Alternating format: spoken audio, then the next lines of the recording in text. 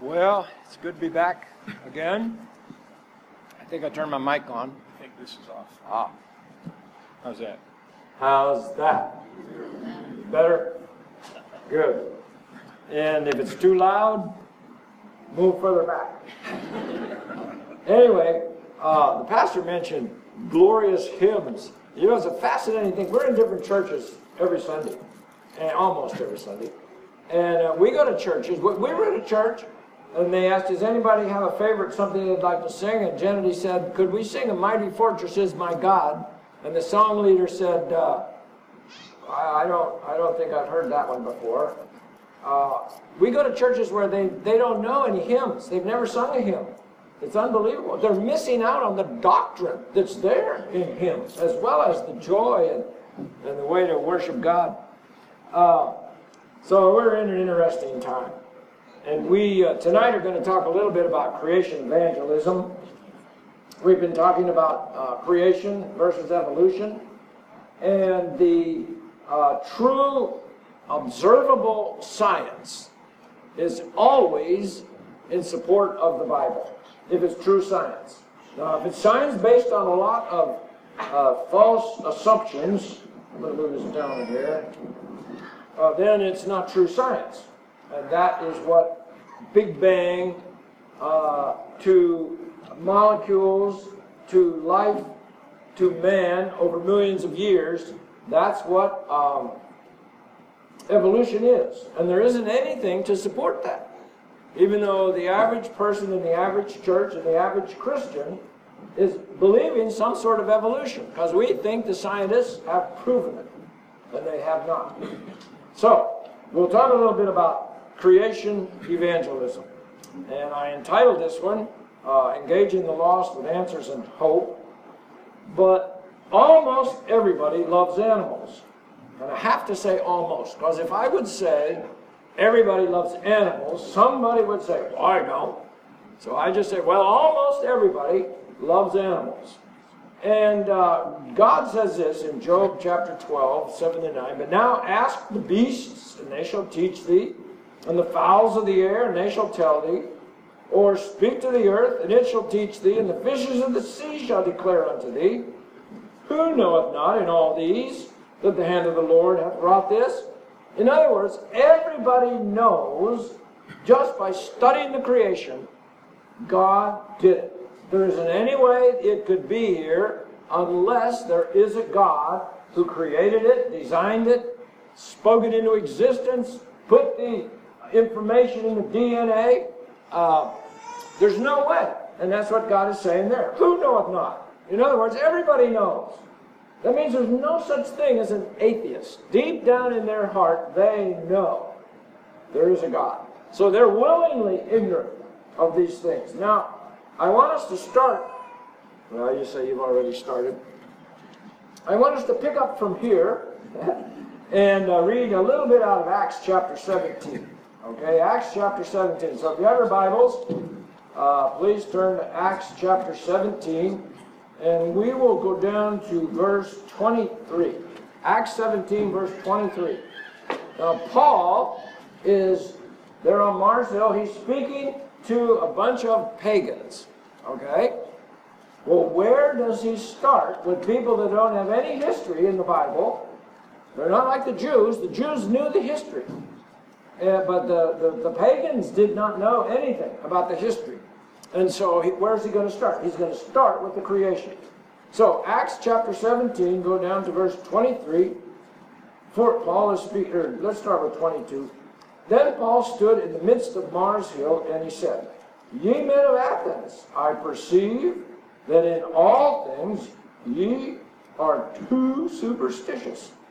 For as I passed by and beheld your devotions, I found an altar with this inscription, To the unknown God, whom therefore ye ignorantly worship, him declare I unto you. God that made the world. So he goes right to the creation. God that made the world, and all things therein, seeing that he is Lord of heaven and earth, dwells not in temples made with hands, neither is worshipped with men's hands, as though he needed anything, seeing he giveth to all life and breath and all things, and hath made of one blood all nations of men. Wait, what's that? All one blood. We are all from Adam, and then from Noah. There are not multiple races of people on planet Earth. We are all of one blood. We can all take blood transfusions from each other, one way or another. We are one people, the race of Adam. So there's one race of people, one true race of people. Now there's different ethnic groups, and there's been different adaptations, red and yellow, black and white. They are precious in his sight, but we all come from Adam. And then he goes on, we're all one blood, and he says, and has determined the times before appointed and the bounds of their habitation. So God knows the borders of each country and where they are, and he has a time for all of them. And then it says that they should seek the Lord, if haply they might feel after him and find him, though he be not far from every one of us. So he's kind of talking here to these pagans, and he's saying, look, there's a creator, and he is God, and he's right here. He's not far, he's right here. And then he says, for in him we live and move and have our being. As certain of your own poets have said, by the way, that was Epimenides, have said, for we are also his offspring. For as much then as we are the offspring of God, we ought not to think that the Godhead is like unto gold or silver or stone or graven by art and man's devices. In other words, little idols that men have made. In the times of this ignorance, God winked at, but now commands all men everywhere to repent, because he has appointed a day in which he will judge the world in righteousness by that man whom he hath ordained, whereof he hath given assurance unto all men, in that he has raised him from the dead. So Jesus is the Savior. And when they heard of the resurrection of the dead, some mocked, others said, we will hear thee again of this matter. So Paul departed from among them. I think we'll stop there. The resurrection got some of them. Can't handle that. On college campuses, students will come up to me and they'll say, I believe in Jesus, but I just can't handle this resurrection stuff. Am I going to heaven? No, I believe in Jesus. So does the devil. Okay? Without resurrection, according to 1 Corinthians 15, we're still in our sin. So if Jesus was not raised from the dead, the death of Adam has not been conquered, which was the result of Adam's sin. So, since Jesus took our sin on himself and died, tombstone, graveyard, 3 days dead, he wasn't swooning, he was dead, then he came up from the dead at the resurrection. And so the resurrection is part of the gospel, 1 Corinthians 15. All right, so Job says, if you study my creation, God says through Job, if you study my creation, you're going to know there is a God. That's called general revelation, the study of the creation. Special or specific revelation is the study of God's Word. And when we study the creation, it should make us think, you know what? There's got to be a God to make an orchid like that, to make a cow with all those different bellies and does all these different things and comes out with white milk, you know? I mean, there's got to be a God that did that. And, well, I'm going to move on. Our God uses animals to stimulate interest in Him, their Creator. Dallas Morning News had some articles a little while back on these cameras that are zeroed in. They're a stationary camera, like zeroed in on an eagle's nest. And it's on all the time. And hundreds of thousands of people are looking at these cameras, what they're producing. And there might be an empty eagle nest. And they'll watch it and watch it and watch it and hope some eagle's going to land there. Or the eagle will lay an egg or two. And then they're going to wait and they're going to, oh, I don't want to miss it. I want to see those eggs hatch. And So anyway, people love animals. They're curious about animals. Isaiah 42 says, "Thus saith the Lord God, God the Lord, He that created the heavens and stretched them out, He that spread forth the earth and that which comes out of it, He that giveth breath unto the people upon it, and spirit to them that walk therein. I am the Lord, that is my name. And my glory will I not give to another, neither my praise to graven images." So God says, I won't share my glory. Well, evolution robs God of His glory. It steals His praise. What's the whole reason to have evolution? Get rid of God. Now what's our job? 1 Peter 3:15.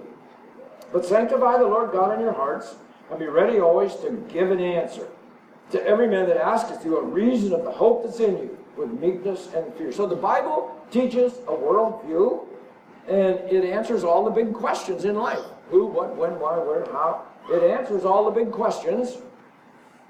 But many of us can't give an answer.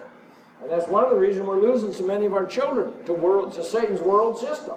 They get out there, and people say, "Oh my, do you mean to tell me you really believe that there was a Noah, and he got those millions of animals on that little boat, and then we don't know what to do next?" And so we can't answer the questions. Here's another one, Jude 3. "Beloved, when I gave all diligence to write unto you of the common salvation, it was needful for me to write unto you and exhort you that you should earnestly contend for the faith which was once delivered unto the saints." That's our job. Earnestly contend for the faith. This is only about 30 years after Jesus was here, and already the saints are having to be encouraged to do, exhorted to do what we're supposed to be doing. And it's still that way, because the average Christian doesn't share the gospel with anybody, according to statistics. Here's another one, Mark 16:15. "He said unto them, Go ye into all the world, and preach the gospel to every creature." That's what we're supposed to be doing. And then we have Ephesians 2, verse 10. Most of you know 2, 8, and 9. How's 2, 8, and 9 go? "For by grace, saved through faith, not yourself, gift of God, not yourself, lest anyone should boast." That's a little bit weak, okay? All right, Ephesians 2, 8, and 9. We're saved by grace through faith. And then we have verse 10.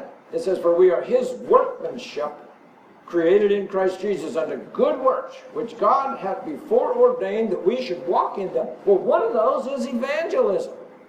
And by the way, I don't know if I mentioned it, but that word workmanship, the Greek root of that word is the root word for poetry. When we are doing the works that God has prepared beforehand, we walk in them, of which evangelism is one of those works. We are God's expression of poetry to the watching world. So you would have to say, well, what kind of a poem are people reading with my life? Are they reading a happy, joyful poem? Or are they reading a nasty, snippy, grumpy poem? What kind of poem are they reading with my life? Well, Romans 1 says, "For I am not ashamed of the gospel of Christ, for it's the power of God unto salvation, to everyone that believeth, to the Jew first, also to the Greek." Let's pray for the Jews. "For therein is the righteousness of God revealed from faith to faith, as it's written, the just shall live by faith." So even when we go out to share the gospel, we're living by faith. Lord, I'm going to go out and share the gospel today. I'm scared. Well, what do? Pray first. That's the first step. Pray first. Well, family, next time we go to Walmart, we are going to give a tract to somebody. And we haven't done that before. So let's just pray God will lead us to the right person to give a tract to. And then somebody in the family says, "I'll be the one to give it to him." Okay. Somebody said, "Phew, I'm glad you volunteered." And so you pray, "Lord Jesus, show us the right person, a divine appointment here. When we get over into Walmart, we want to give a tract to somebody." And so you get over to Walmart, and then one person in the family goes up to somebody and says, "How's your day today?" "Well, I'm having a pretty good day." "Well, I have something I'd like to give to you." Well, now that kind of takes some action, and so everybody else now is praying. "Well, Lord, now what's going to happen here?" So the prayer team is in full swing here while the other person is talking. We pray first. Now, if we're going to do creation evangelism, we need to establish there's a creator. Well, that's what Paul did. When Paul went to the pagans, I just read it, Acts 17, he wanted to establish there is a creator. Well, how do we do that? Well, start talking about something in the creation. Now, we've given you some examples. I ask everybody to please get a free copy of my book. And in between each chapter, we've got an animal like a giraffe or a bombardier beetle. All you have to do is read the chapter. It's just a few pages. Learn a few things about it. And we'll talk about that in a minute. By the way, somebody asked, those video clips we showed last night. Was that last night? Are they anywhere on anything we have? Yes. Our set here, The Evolution of a Creationist, has this extra disc with it.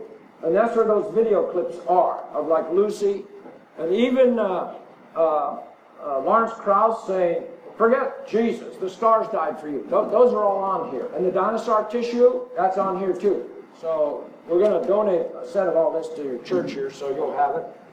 You can get one if you want it, but we'll give one to the church. Anyway, so find something you feel kind of comfortable talking about, and then be ready to use it when God gives you the opportunity. And many times it's just, you just plant a little thought in someone, and then sometimes they're going to, as soon as you start to say something or try to hand them a tract, oh no, you're one of those Christians. I mean, you judge everybody, you tell everybody they're going to hell, and then they turn and they walk away. Well, are you discouraged? No, you're not discouraged. I mean, you pray for them. You planted a seed. And God is working somehow with them, because otherwise they wouldn't react at all, probably. Okay? So God is working on them, and you're just planting some seeds. Maybe you're doing a little watering, and God is moving along there. And then you depend on prayer. So they walk away from you, you're praying, Lord Jesus, save that person's soul. Give them somehow a knowledge of God, an understanding of the God. Open up their heart to you, and you pray for them as they go away. But you don't get discouraged. There's no reason to get discouraged. All right. By the way, you don't get rejected very often. I mean, we've had some real interesting ones, but they're interesting. And we might talk about a few forward on. We'll see. Anyway, if they continue to show some interest, and most times they do. My daughter's thought about creating these creation cards, these animal cards. They're little tracts, okay? And it has an animal on it, and we want each family to pick up a box of these, okay? There's 50 in a box, and there's like 7 or 8 of the same animal. I don't know, there's like 9 animals or something in each box, I don't remember. Pick up a box, that's our gift. And even toll booth operators take these, okay? Like you go up to, we're on toll roads all the time. They're turning some of our interstate highways into toll roads back east. So you get on the interstate and you think you can zoom in, you're going through toll booth, toll booth, toll booth. I'm not going to talk about those kinds of things. Let's keep moving. A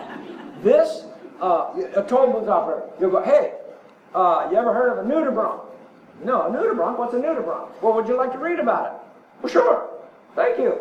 So they thank us for giving them a tract. And it has some scripture on the back, and a little bit about the animal. And why is that doing that today? I don't know. Should we transfer it to see if it's out? Maybe. Let's see if that works. Much better. So if they continue to show some interest, the whole idea is to get over to the Creator, and the fact that Jesus is the Creator, John 1, Colossians 1, Hebrews 1, Jesus is the Creator. That gives him the right, the authority to be the Savior. If he created you, he can save you because you're his that way, okay? We're his creation. Then you might, maybe you know a little bit about a young earth, something about a young earth. Hey, do you know they found carbon-14 in diamonds? No, I didn't know that. Well, they did. You mean you haven't read that anywhere? No. Well, there's a reason you haven't read it anywhere, because we live in Satan's world system and you're going to hell. No, you don't do it that way. That's not the way to do it. But you can bring up something like that and say, yeah, they have now proven over the last 15 years there's carbon-14 in every single diamond sample that they have dug up. Well, where can you get that? You can go to ICR.org. Look up the RATE project, R-A-T-E, radioisotopes in the age of the earth, R and rate. And it'll tell you all about it. And by the way, you know what? If there's carbon-14 in diamonds, that means those diamonds aren't very old. A few thousand years at the very most. And that means it's got to be a creator. That means it couldn't happen by chance. And his name is Jesus. And you can find these different things. Talk about that soft dinosaur tissue, red blood cells. Mount St. Helens, those polystrata fossils. We're watching them form. Doesn't take hundreds of thousands of years. Information. You can say to somebody, hey, you know, we're told there's lots of information in the DNA. Where does the information come from? How does it get in there? And most people don't even know what DNA is, so you'll discover you better go to a different subject. So you talk about some kind of creature, some part of science that supports a young earth. It easily leads into the gospel. And we're not trying to convince people to be a creationist. We're just trying to get their attention. We're trying to engage them. And it's getting more and more difficult. Because people walking down the street, they got earbuds in, they're texting, you can't get their eye, they can't hear you. And if you tap them on the shoulder, that's harassment. What do you do these days? Okay, just accidentally bump into them or something.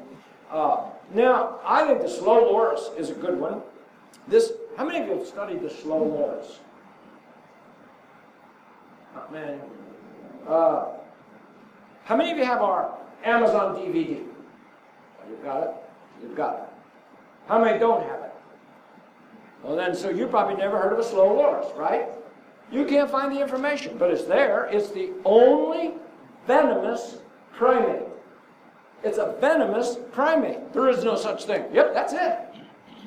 Its venom glands are right here, under its arm. And when it needs venom, it quickly licks the gland, and when it mixes it with saliva, that activates it. And then our Creator, the Lord Jesus, we know He's the Creator. It tells us that 3 times in the New Testament. Where does it tell us that? John 1? Colossians 1? Hebrews 1? I've told you that at least 5 times. All right. So, you say, yeah. So, our Creator built grooves on the back of His cuspids. And when He bites into something, He takes His tongue and squirts the poison down in there. Why doesn't the poison kill Him? That's a PhD problem for somebody. I haven't found the answer to that. Okay? By the way, they will lick that poison all over their babies, and then if something comes and wants to eat the baby, it'll smell the poison, and it won't eat it. Or it'll bite it, and then, and it doesn't want to eat it. They're on the endangered list. As far as we know, there's only 7 of them in the United States of America. And by God's grace, we got to film one out at David Jackson's Animal Sanctuary in California. And they're small, about like this. This one's on this red towel. And the reason is, you hold it in something, because if it grabs a hold of your coat, it doesn't let go. You got to cut your coat. Its grip is like steel. Slow loris. So you could just say to someone, well, I'll give a question or two here in a minute. The macaw. You know, a lot of birds, their color depends on their diet, like a flamingo. It's going to be pink if it eats the right food. If it doesn't eat the right food, it won't be pink. But the macaw has these 5 different types of cells that produce the color, and it doesn't matter what it eats. Where does that come from? But here's the interesting thing. Those parrots, those macaws, will eat poison berries. One of the types of poison berries is called a hura berry, H-U-R-A, down in the Amazon. And it's going to kill it. Okay? So, it eats the berries, and it's going to die. Except it doesn't die. Why? Because after it eats the berries, it flies over to a bank on the Amazon and eats the clay. And the clay detoxifies the poison in the berries. Now, how does evolution explain that? Oh, that's easy. That's a learned behavior. Why, they learned that from Grandma and Grandpa Macaw. God told them, if you eat those berries, you better eat the clay or you're dead. Well, hang on a minute. Let's say Grandma and Grandpa Macaw decided to eat the berries. They fill up their tummy with those berries, and Grandpa says to Grandma, "Oh, Grandma, let's take a nap. Isn't it nice to have a full tummy?" Grandma says, "Yeah, let's just take a nap." So they take a nap. They're dead. They didn't go eat the clay. Well, how is a dead Grandma and Grandpa going to teach their grandkids not to eat the berries without eating the clay? It's not a learned behavior. The information to do that was put in there by the Creator, our Lord Jesus. So you can say to somebody, "Hey, did you know that parrots can eat poison berries and survive?" "No, I didn't know that." "Yes." "How do they survive? Do you know how they survive?" "No." "Well, after they eat the berries, they have to go eat clay, certain clay there on the bank of the Amazon, and that detoxifies the berries and kind of lines their intestine, and they don't suck in the poisons, and they do just fine." And you know what? There's got to be a God that created them like that. And yeah, you know what? That does sound kind of like, yeah. And you know what? The Bible tells us His name is Jesus. And you can just ask questions. This is a good one for like 12-year-old boys or 13-year-old boys. You see them, you're at a mall or something. Here comes 2 or 3 or 4 of them. You look, hey, you guys look intelligent. And they, "Oh, yeah, of course, you know." And you say, "Well, can you name an animal that steals its defense mechanism?" And they'll say, "What?" And then you say, "Can you name an animal that steals its defense mechanism?" They'll say, "No." And you say, "Well, it's called a nudibranch." And this is what it looks like. They're some of the most beautiful animals on planet Earth. Most people never heard about them. Why? Because they steal their defense mechanism. They eat things like anemones, and the jellyfish have those stinging cells. But when they eat it, they don't set off the stinging cell. Those cells are under pressure. You bump into a jellyfish, bang, bang, bang, bang. It literally shoots those little cells into you. They're called nematocysts. It eats things that have those and doesn't set off the cells. By the way, for some of you, that might be a PhD in marine biology. What's going on here? But it eats it, digests what it wants, and it has this little handful of these little, probably not a handful, but these little stinging cells. And it makes them have a stronger pop. It potentiates them. And then our Creator built into their skin and their gills little tubes. And it takes those cells, puts them in those tubes, puts it out into its skin, up into its gills, and the defense mechanism of what it eats becomes its defense mechanism. There's no way that could evolve. Yeah, it sounds like it. Well, that means there's got to be a Creator. And you can talk about Jesus. Or you can say, have you ever heard of an eye-eye? An eye-eye? What's an eye-eye? Well, it's a primate down in Madagascar. And here's one. Would you like it? Well, yeah. Well, you see, this little animal does what woodpeckers do, because there's no woodpeckers in Madagascar. So it climbs up the tree, taps on the tree, it listens, it hears the grubs down in there, and then it'll chew down in there and get the grubs. So it has teeth like a beaver. It's the only primate with teeth like a beaver. They keep growing as long as it lives. And it has this long middle finger. You can see it. I'm not wired to anything. Right there. That one that goes like that. Right there. That one. And it's got a hook on the end. So it will chew down into the tree, find the grub tunnel, take that long, skinny middle finger. This finger doesn't look like its other fingers. Okay? There's no other primate like that. Where did that come from, if evolution is true? And it'll take that finger, stick it down in the grub tunnel, stab the grub, drag it out, and have lunch. You might say, have you ever heard of a creature that freezes up solid in the winter and then thaws out in the spring and walks away? No. Well, it's called a weta. And a weta is a big insect, and that's exactly what happens to it. Now, we were down passing out creation cards at a place where we live, where everybody goes on a Friday night. So we're down there passing out cards, and 3 teenage guys come along, 3 or 4, and I said, hey guys, here, let me give you a card here, an animal card. Yeah, I'll take it. And this one guy I hand the weta, and he looks at it, and he says, I hate bugs. And he throws it on the ground. Here's what I do to bugs. And he stamps on the creation card. Now he's trying to upset me, you see, because that's what the devil wants to do. He wants to upset us. So you have to be praying, Lord, now help me to love these people if they do something obnoxious. Okay, just help me to love them. Well, one of his buddies says, well, I'd like to know about that thing. He bends down and picks it up. And I said, well, Lord, just let his buddy tell him about the weather, which he'll do. So he's going to get the information anyway. You don't get discouraged. You don't get discouraged. I'll share some scripture about that in just a minute. What about a slow loris? Can you name the only venomous primate? No. I've only had one person be able to say it's a slow loris. I couldn't believe it. And nobody knows about that. It's the venomous primate. Then you have a primate with teeth like a beaver and a finger that looks like a piece of wire and other kind of things like that. Or you might say, hey, do you know why a giraffe doesn't blow its brains out when it bends its head down to get a drink of water? Now, you would say, well, how does this work? Okay, I'll show you how it works. We were up in Pennsylvania, and we had about 3 hours before I was supposed to speak. And my daughters needed something. So we drove by this mall, and as they're going in, we parked the van, I'm going to take a nap. They went in the mall. As they're going in the mall, out comes this Gothic gang, okay?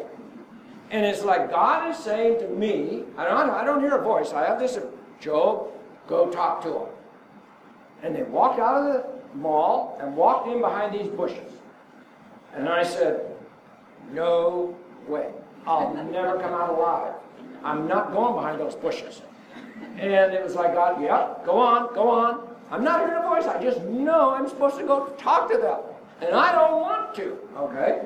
But I was like, okay, all right, God. And so I got out of the van. I walked behind the bushes. I'm praying. What do we do? Pray first. I'm praying. Okay, Lord, what am I going to say? So I get behind the van, behind the bushes, and they're puffing away on something. They were like 13, 14, 15, right around in there. So I walk up and, hey, y'all hanging out? And one of them says, what's it look like? And I says, well, and I'm praying. And I said, well, here they are. The girls had this black makeup, and one guy had piercings clear across his upper lip. I'm a dentist. I can't think of anything more painful.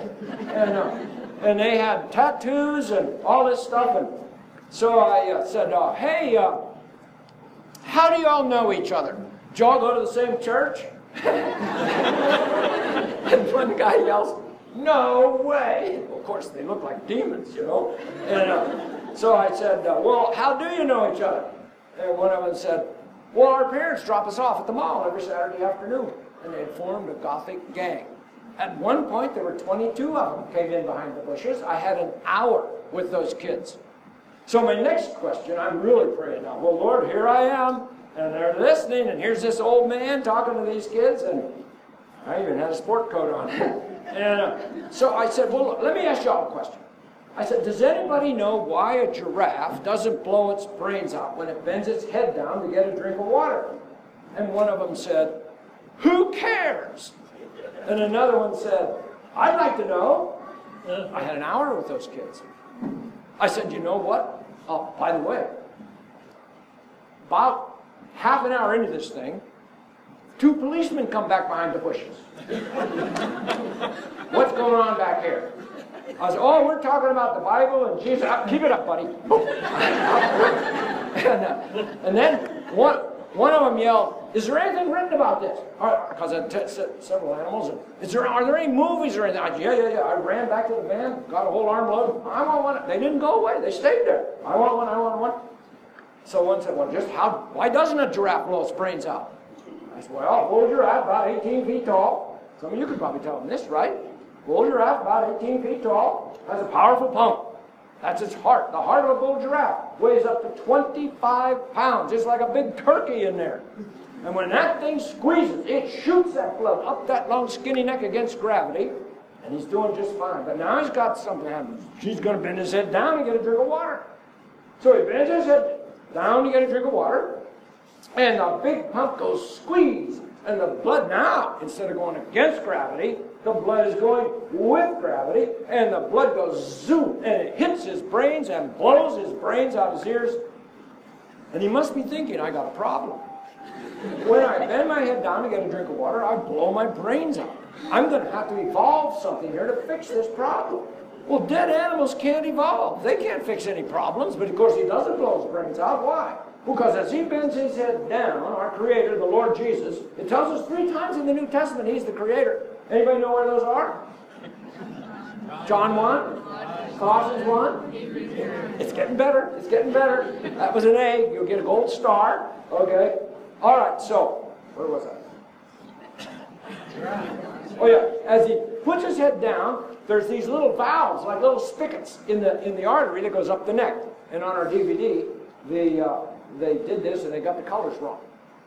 It's red and blue, and they reversed them. But anyway, he puts it, the valves closed, but the last pulse of blood is beyond the last valve when his head is down, and it's under enough pressure to burst the little arterioles in his brain.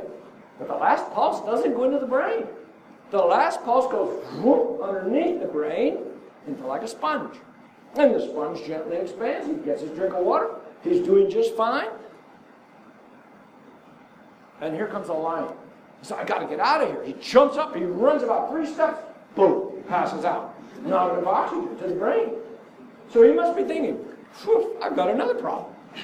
When I get up too fast, I pass out. And the lions eat me.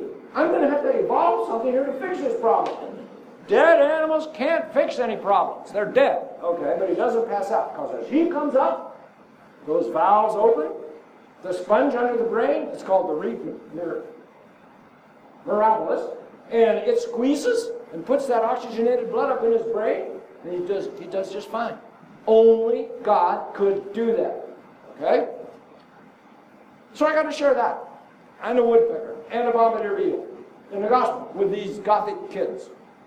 And then we went to the church that night, and two men said, we'll go out next Saturday. Anyway, the NEA convention. We're not there this year because it's right now. So you might pray for them. The Answers in Genesis has a booth where they hand out free stuff. We just go as volunteers. And we always have a banner. That was this year. That's Grace Malley. Some of you know the Bright Lights, and that's Grace. And Tony Ramsek runs it. And what a place to get to share the gospel with pagans called school teachers.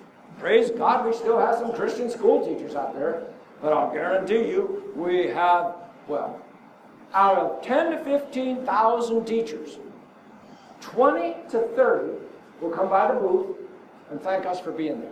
Hey, brother, we're sure glad you're here. Most of them are the black teachers. They're not ashamed of the gospel, okay? Anyway, good place to go. If you ever want to, these teachers, they have cursed us out to our face. They've given us obscene gestures. The homosexuals will do things in front of our booth. Just fascinating, just fascinating. So, 1 Peter 4, look at this. Beloved, think it not strange concerning the fiery trial which is to try you. So, I'm going to go out and share the gospel. Well, for some of us, that would be a fiery trial. As though some strange thing happened to you, but rejoice inasmuch as you're partakers of Christ's sufferings, that when his glory shall be revealed, you may be glad also with exceeding joy. Now look at this. If ye be reproached for the name of Christ, oh, you're one of those Christians. Oh, get away from me. Get away. I'm getting out of here. If you're reproached for the name of Christ, what does it say? Happy are ye, for the Spirit of glory and of God rests upon you. On their part is evil spoken of, but on your part is glorified. Well, I mean, if we get reproached for the name of Christ, the Spirit of glory and of God rests upon us, I'll take as much of that as I can get. He said, be happy if you get reproached. You don't get discouraged. Look at this one. Luke 6, 22 and 23. Blessed are ye. When? When are we blessed? When men shall hate you, and when they shall separate you from their company. Hey, don't you come around. I don't want you around here anymore. Don't you, Christian, get out of here. And they shall reproach you and cast out your name as evil for the Son of Man's sake. Rejoice ye in that day and leap for joy. Well, I just got reproached. I just got rejected. I just got kicked out of the club because I'm a Christian. Rejoice in that day, he says, for your reward is great in heaven. See, our reward isn't here. We don't have to have the rewards of acceptance. We don't. We're not obnoxious, of course. But he says, your reward is great in heaven. For in like manner did the fathers to the prophets. I was at a camp for about 16 years, one way or another, called Summit Ministries in Manitou Springs, Colorado. That's an old hippie town. And one day a young man had never shared the gospel, and he saw this verse. Mark Cahill shared the verse. And he saw the verse. He decided he was going to go downtown and share the gospel. So he went downtown with two of his buddies, and they took their Bibles, and he took his Bible, and there's an old hippie sitting on the curb, and you talk to these old hippies, and their eyeballs are doing this when you're talking to them, because they got on drugs, and they lost it. And but some of them can still kind of think. And so he just opened his Bible in front of this old hippie, and he got into Romans, and he said, look right here. For all have sinned and come short of the glory of God. He turned the page. It says right here, for the wages of sin is death. And the old hippie grabbed his Bible and started ripping the pages out of his Bible and throwing them in the street. And this young man looked at his buddies. He said, guys, I think we're getting reproached for the sake of Christ. Let's leap for joy. So they start leaping for joy in front of this old hippie. I'm sure he thought he was having a flashback or something. And what does it say? You don't get discouraged. You don't think, I'm not going to go share the gospel because I'll get rejected. By the way, most times you won't be rejected. Most people, if you go in love, and you look them in the eye and you try to smile, and they'll listen to you. Most of them will. Anyway, then sometimes they'll try to divert you. And here's some ways they try to divert you. They'll say strange things like, well, there is no right or wrong. Well, now, you've got to be able to talk about this a little bit. So they just told you there is no right or wrong. So how can we talk to them about that? You say, well, let's think about this for just a minute. The assumption behind your sentence is that you're right in saying there is no right or wrong. So are you really right to say there is no right or wrong? It seems to me you've just negated yourself. Yeah, maybe this person has a brain after all. Maybe I should listen to him.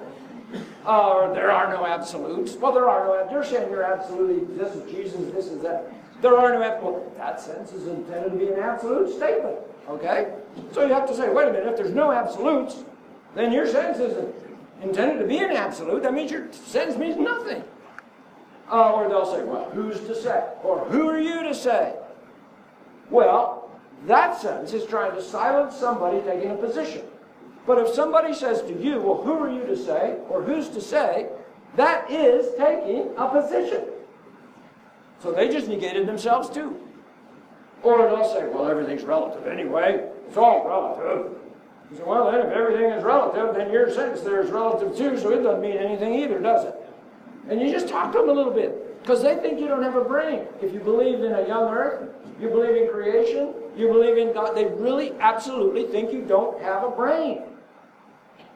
I'll tell you, one time at the NEA convention, I'm here passing out stuff beside a cardiologist. All right? So here's the cardiologist, here's me, and here comes this science teacher, 10th grade science. She's walking up to us. She's a big lady. And she just struts up, and she says, I teach science. And what else did she say? You remember right off the bat? I just lost it. Yeah, she said, you creationists, you don't know anything about science. And here's the doctor. He said, well, Dr. Martin, here's the dentist. He has to know something. And I'm a cardiologist. If I didn't know anything about science, my patients would be dead. And her jaw dropped open. And she's looking right at us. And she starts backing up like, just like that. She couldn't believe that somebody actually had a brain that believed what the Bible said. She absolutely couldn't believe it. Anyway, what time is it? 10 o'clock. Just a few quick examples, all right? University of Minnesota. First time I go there, they give me 2 hours to talk, 2 hours to throw tomatoes. That's called questions. And so about an hour into this thing, this man stands up, introduces himself, as the head of the Atheist Society. And the atheists and the humanists, every time I've been there, have canceled their meetings to come and fill the front of the auditorium. And they hiss the whole time you're speaking. They're the So the last time that I was there, they were going, and I finally said, that sounds to me like the escape of self-esteem. But anyway, they hiss away. So he stands up, introduces himself as the head of the Atheist Society, and he starts giving a lecture on the benefits of atheism and evolutionism. Now, they want me to get angry. And that's what your flesh is saying. Your flesh is saying, grab the guy and throw him out. Okay? But the Lord is saying, love him. My wife is there praying. Help Job to love him. Help him not to lose it. Okay? Help him. So 15 minutes into this thing, I interrupted him. I interrupted him in my lecture. And I said, say, would you mind telling me your name? So he told me his name. He's still there, by the way. And I said, I'm going to write your name down right here on my piece of paper here. And every time I give a talk, I'm going to see your name. And I'm going to pray that the Lord Jesus Christ will make himself unmistakably known to you. Is that okay with you? Now, most atheists, you ask them that, and they'll say, oh, no, don't bother. You're not talking to anybody. I'm not going to use your time. You know, they're very polite. And he said, sure, you can pray that. My mother prays that every day. I said, your mother's a friend of mine already. And he sat down. I said, thank you, Lord. We got rid of it. All right, the next time I'm there, here he comes again. And he had written me some nasty emails in the meantime. He's got a whole armload of stuff. He said, I got some stuff I want to say this year, too. Let's see how it goes. And, well, about an hour into this thing, he gets up, goes up to the blackboard, starts writing notes on the blackboard and giving all this stuff. And I'm praying, Lord, how are we going to get rid of him? Well, I got the urge to go give him a hug. So he's writing on the blackboard. I walked over, I grabbed him, I spun him around and said, give me a hug. Oh, I gave him a big hug. He looked at me, and he went and sat down. Thank you, Lord. I said, thank you, Lord. The last time I was there, he didn't come. But anyway, he's still there. I went to a Southern Baptist college in Texas, and the night before I'm due to speak, I've been there before, the head chaplain calls up. Dr. Martin, the science department has come and told me that you have to guarantee them you will not talk about the days in Genesis. And if you will not guarantee them, you're not going to be allowed to speak in chapel tomorrow. So I said, well, we'll talk and pray and see what we think. Well, they asked me to talk about animals. So we prayed and thought, okay, I called him back. Yeah, we can do it. I can guarantee you I will not talk about the days in Genesis. But I did talk about animals. And every single animal, I had to tell them, there's no way this thing could evolve over millions of years.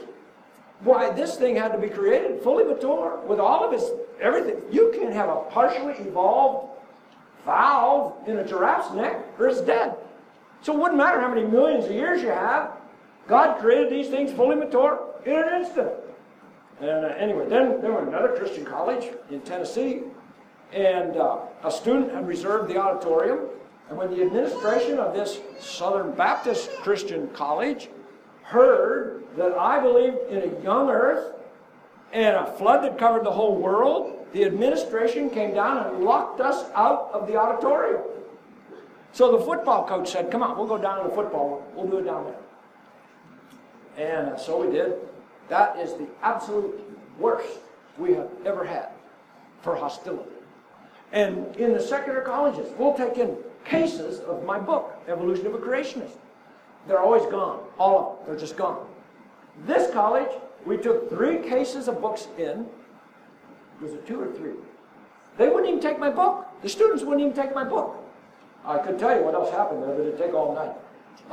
Anyway, you got to define your terms these days. All right, so we're flying into Croatia, and my ladies are in the back of the plane. My seat was in the front of the plane. And I'm sitting next to a young lady, and I got my sport coat on, and she says, God plopped me down in the middle of a bunch of college kids flying into Dubrovnik for some sort of independent study. And this girl next to me looks to me, and she says, what are you doing going to Croatia? I guess because I had a sport coat on. I don't know. Well, I'm going to talk about the Bible and creation and Jesus. She said, Jesus? Who is Jesus? So I had about 2 hours. Started with the creation, went all the way through, God started out perfect. Adam sinned. Then came death. Now we have to have a solution to this problem. So God himself steps in, does his miracles in Jesus, proves who he is. Jesus dies on the cross. What? Gods don't die. That's foolishness. What's it saying in 1 Corinthians chapter 1? The cross is foolishness to the Gentiles. She said the very words, and a stumbling block to the Jew. So I was able to give them my book and some different things. Or I'm up in Colorado Springs. I'm teaching a Bible study. Motorcycle gang, some others here. And I went through the gospel 3 different times. And at the end, this lady comes up, probably in her 30s, and she had on this leather and streamers and stainless steel. She said, "Hey, dude, that was really interesting. But who is this Jesus you keep talking about?" United States of America. Didn't have a clue. Why? Because the average Christian isn't telling anybody who Jesus is. We're silent out in the culture, okay? It's time we spoke up. And we don't have to fear it. Lord Jesus, help me get rejected today so I can leap for joy. How's that? Anyway, we can witness from jewelry and clothes too. It doesn't have to be creation. I mean, let's say you see somebody wears a cross, and there's lots of them out there. You walk up to them and you say, "Hey, that's really a nice look." I guess they would say cool. That's a cool cross. And they'll say, "Oh yeah, I bought this over here and really like it." Did you know the cross is a tool for execution? No. Yes. Our God Jesus died on a cross. It's a Roman tool for execution. And then take it to the gospel. Or maybe go off there. People wear the strangest things on their t-shirts. So you read the t-shirt, and then you try to talk from it. Like, look at this one. "I'm listening." That's perfect. You're listening. It says there on your t-shirt, you're listening. "I got something I'd like to say. Would you be willing to listen to me?" Well, they've already said they're listening. Okay. So they're going to listen.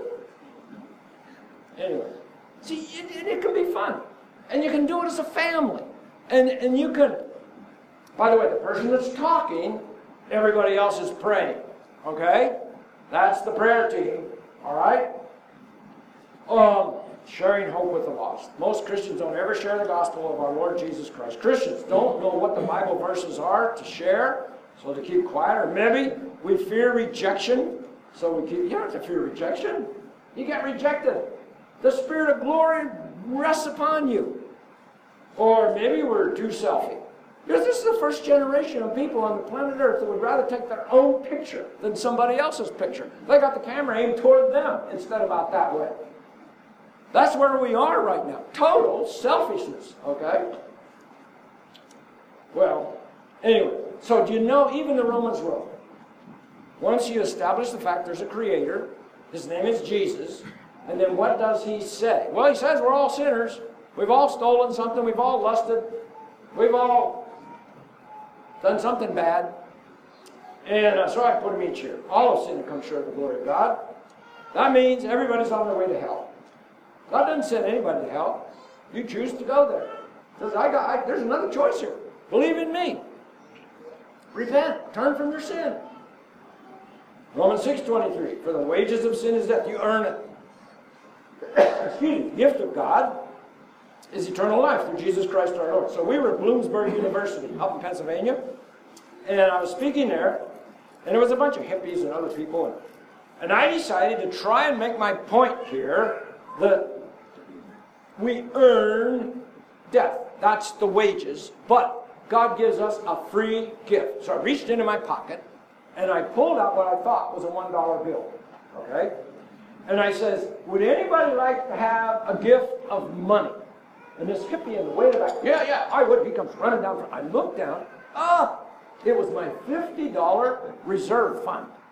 I always keep a $50 reserve fund. Okay? I'm thinking, oh no, what am I going to do? He comes running down there, and I said, well, this is a free gift. Do you have it? No. I said, what are you going to have to do to get it? I'm just going to have to receive it here somehow. I said, well, have you received it? No. So I said, well, you just have to kind of reach out and receive it. So he reached out and took it. Boom, bam, ran to the back. There went my reserve fund. But he got the idea. It was a gift. Well, after that, I didn't know there was an attorney in the back. He comes up afterwards. He said, boy, that was really a good illustration. He handed me a $100 bill. He said, do that some more. So I gave away 50. I got 100 back.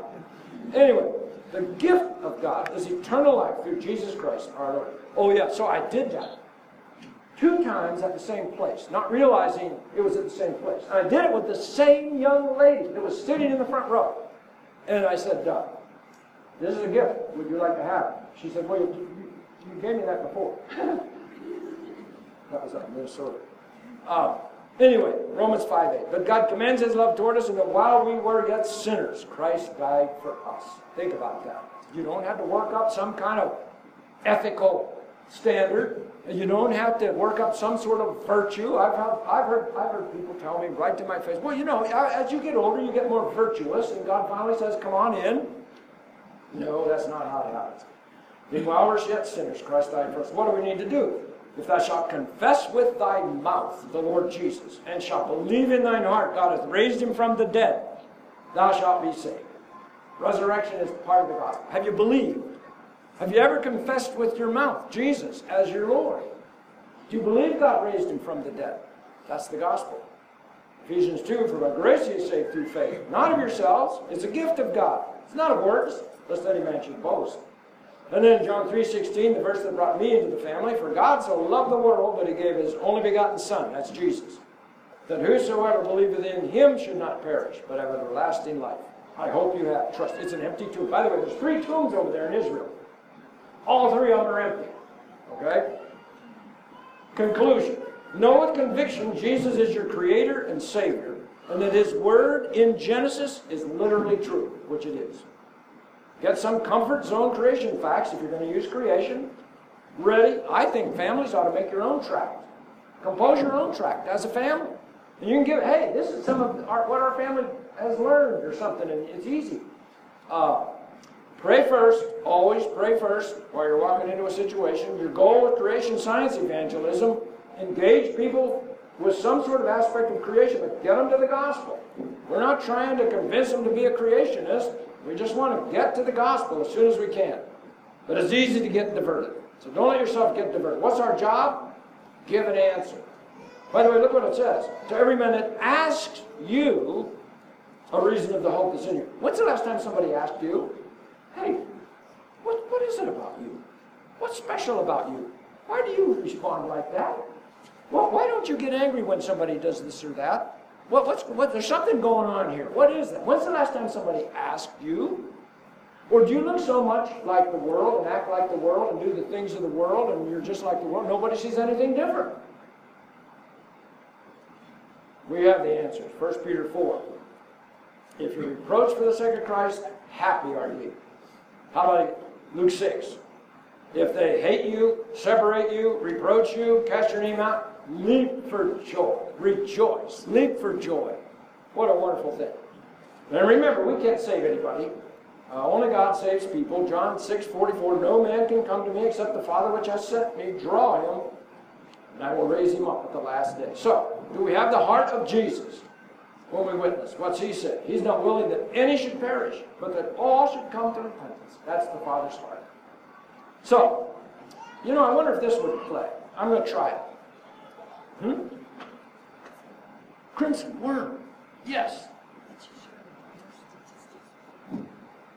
Yeah, according to one group, only about 1% of the people that call themselves Christians ever share the gospel even one time in their entire life.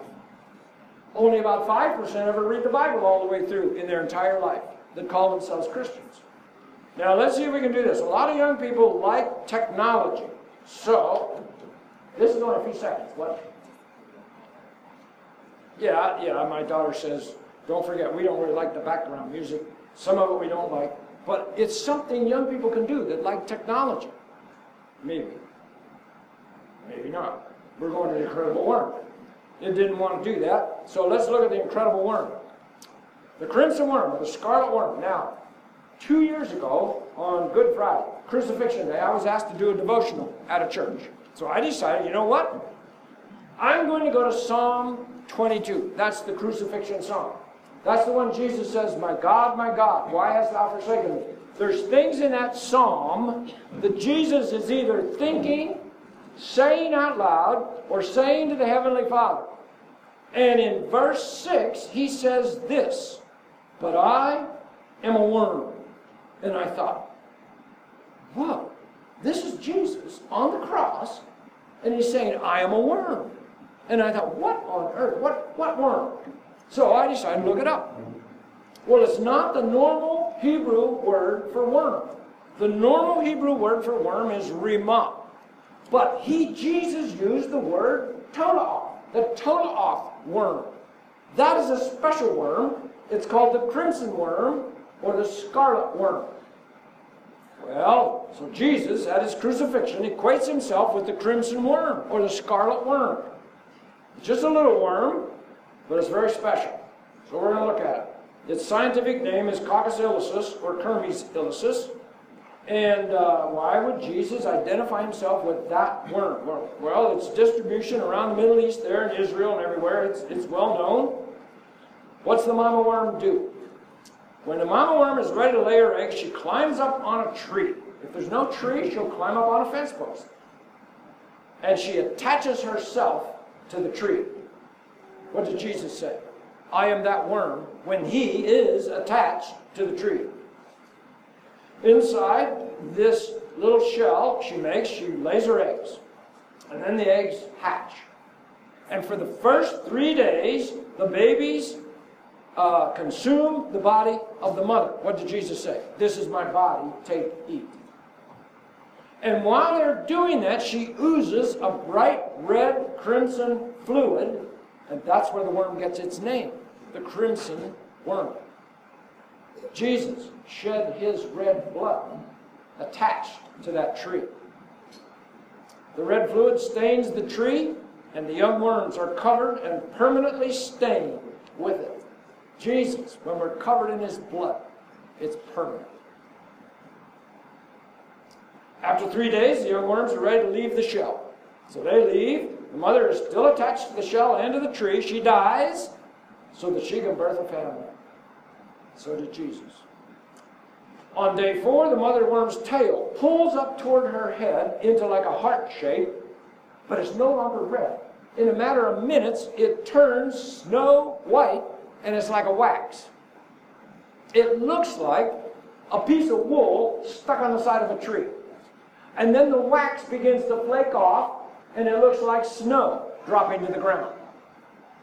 That's Isaiah 1:18. Come now, let us reason together, saith the Lord. Though your sins be as scarlet, they shall be white as snow. Though they be red like crimson, tolaoth, that's the word right there in that verse, they shall be as wool. While the worm's remains and shell are still red and attached to the tree, they're scraped off and used down to this very day to make royal red dye. The white waxy material is used to make a high-quality shellac, which is used as a wood preservative in the Middle East. Jesus is our preservative. The worm's remains are also used to make a medicine that aids in the regulation of the human heartbeat. Jesus is life. He gives us life. He is the way, the truth, and the life. The red dye was used to dye the high priest's robe red, and probably the dye that was used to dye the ram skin's covering that covered the temple in the wilderness. We are covered with the red blood of Jesus. So, Psalm 22:6, I'm a worm, tolaoth. Isaiah 1:18, though your sins be red like the crimson worm, they shall be as wool. And then he uses it again in Isaiah 66:24. And they shall go forth and look upon the carcasses of the men that have transgressed against me. So these are sinners who died. They never repented. They never trusted Christ. They never put their faith and trust in him. Their sins were not forgiven. He says, for their worm, tolaoth, shall not die. Well, wait a minute. If the worm didn't die, it couldn't give birth to the family. If Jesus didn't die, if you can't believe Jesus died, you can't be birthed into the family. So Jesus quotes this one In Mark, in the New Testament, Mark chapter 9, we'll go down to verse 47. If thy eye offend thee, pluck it out. It's better for thee to enter into the kingdom of God with one eye than having two eyes, to be cast into hell fire, where their worm dieth not. There it is, right out of Isaiah 66. And the fire is not quenched. So what if the Tolaoth didn't die? Well, if the crimson worm didn't die, she couldn't give birth to her family. If a person rejects the Lord Jesus as his or her personal Savior in order to keep living according to the lust of the eyes and the lust of the flesh and the pride of life, 1 John 2, the tormenting worm will never die. The lake of fire is your eternal destination. That's all there is to it. So what do? Well, receive the Lord Jesus Christ as your personal Savior. You'll have a new birth, a birth that's now possible because Jesus sacrificed his life willingly on Calvary's tree. Jesus died so that you can live. The mother Tolaoth dies so that her babies can live. Jesus equated himself with the Tolaoth crimson worm. The mother crimson worm willingly climbs onto a tree to die to birth her family. Jesus willingly went to the cross to die so that we could live eternally with him as his family. The baby worms are covered with the red fluid of the dying mother worm, just as we're covered with the red blood of Jesus and are washed as white as snow. Almost all things are by law purged with blood. Without shedding of blood is no remission. Hebrews 9:22.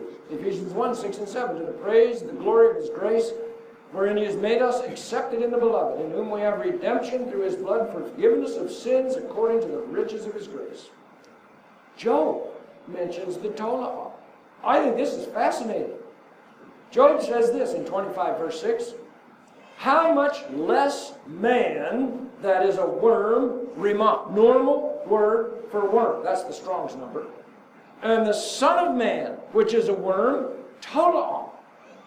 Was Job inspired by the Holy Spirit, prophesying that one day the Son of Man would come, and he would be like the crimson worm, attached to a tree, to shed his red blood, to give birth to his family, which is us, if we have put our faith and trust in him.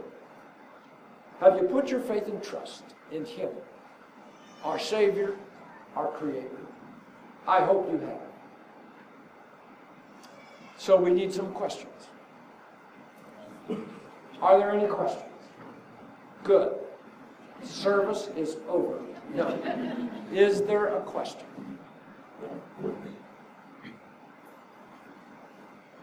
By the way, I knew nothing about this worm until 2 years ago when I looked up that word. And it reminded me, we're so sloppy when we read God's Word. We just read it, okay, I read it. There are so many things in there that are just wonderful. I'll give you one more example. The angels, when they announced to the shepherds, you'll find the babe wrapped in swaddling cloths lying in a manger. Notice, they didn't tell him what manger. There must have been hundreds of mangers over there. It was an agrarian society. You'll find the babe wrapped in swaddling cloths, lying in a manger. They knew exactly where to go, because there's only one manger that used swaddling cloths. That's what the cloths were called that cleaned up the lambs that were born in that manger, because that was the priest's manger, and those were the lambs that were going to be cleaned up, wrapped in the swaddling cloths, and taken in for the temple sacrifice. It is almost a certainty that Jesus was born in the very manger. It was called Migdal Eder, by the way, that the high priest and the priest prepared the sacrifices, and he was wrapped in the sacrificial robe as a baby. He came to be the sacrifice for our sin. One little word, swaddling. And we just read over it and don't think a thing about it. Yeah. We need to be good students of God's Word. And don't just read over it. Let's stop every now and then and take a look at something. Wait a minute. What about that? What about that? And do a little study. Okay, question. Yes, who? What's your favorite animal and why? My favorite animal is the giraffe. I'd have to say, I've been talking about giraffes since 1972.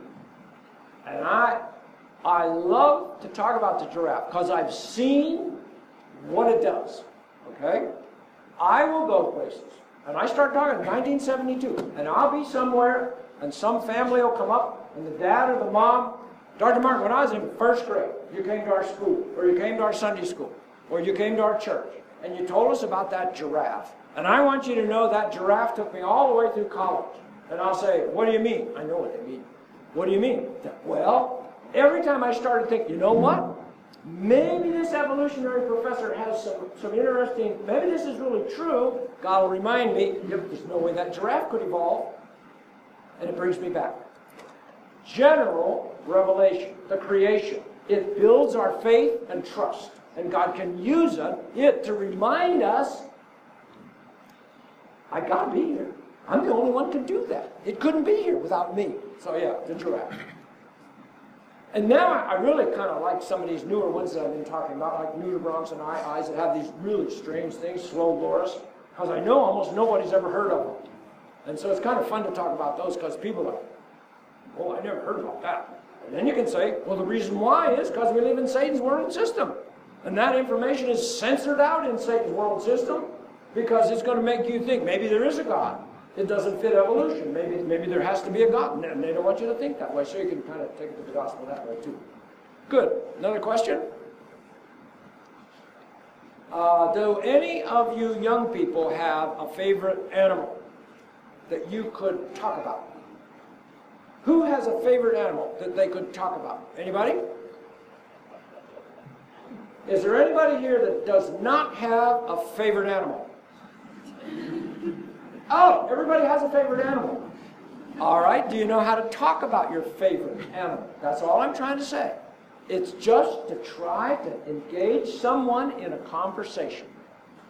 And by the way, people really do like to get into conversations these days because most people aren't conversing with anybody. And we have a whole generation of young people who don't know how to converse with anybody because their conversation has all been right here. But eyeball to eyeball, they just panic. They can't do it. Okay? But you can get them to talk. Good. Another question? Well, tomorrow, I'm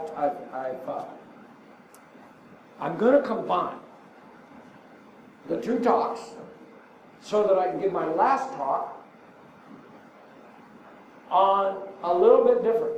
Okay? So the first service, I'm talking about media, social media, and discernment. My last talk, before I leave town, and I hope I don't have to leave fast, is going to be on teaching our children to love Jesus. Okay? Because something's happening. Something is happening. And we're raising children who know how to obey rules, they know how to do principles, but they're not loving Jesus. So that's going to be the talk, if it's okay with the pastor. I didn't ask him. Now I put him on the spot. If he says it's okay, I'll do it. We'll talk later. And if he says, no, let's just keep the schedule like it was, that's what we'll do too. And then I'll just have to come back and sit this other time. So, that's going to be tomorrow. Are there no more questions? Well, then I'll turn it over to the pastor. And if you have any questions, you can ask him. What? Oh yeah, don't forget, we want each family, make sure you have your free book. That talks about some animals in there. They're easy to talk. You can talk to each other about it. Teach each other, and then you can teach somebody else.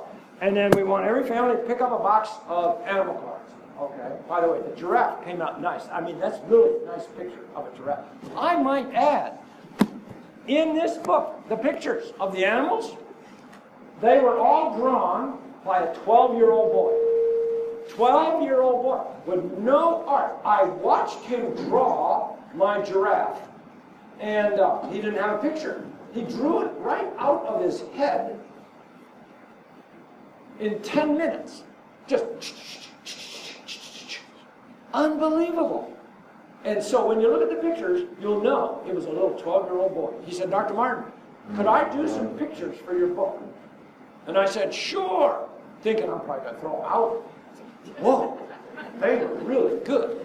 And so, you young people, we need young people who have gifts in different ways, who can do some things to honor our Lord. Use your gifts to honor our Lord. And that's what I have to say, Pastor.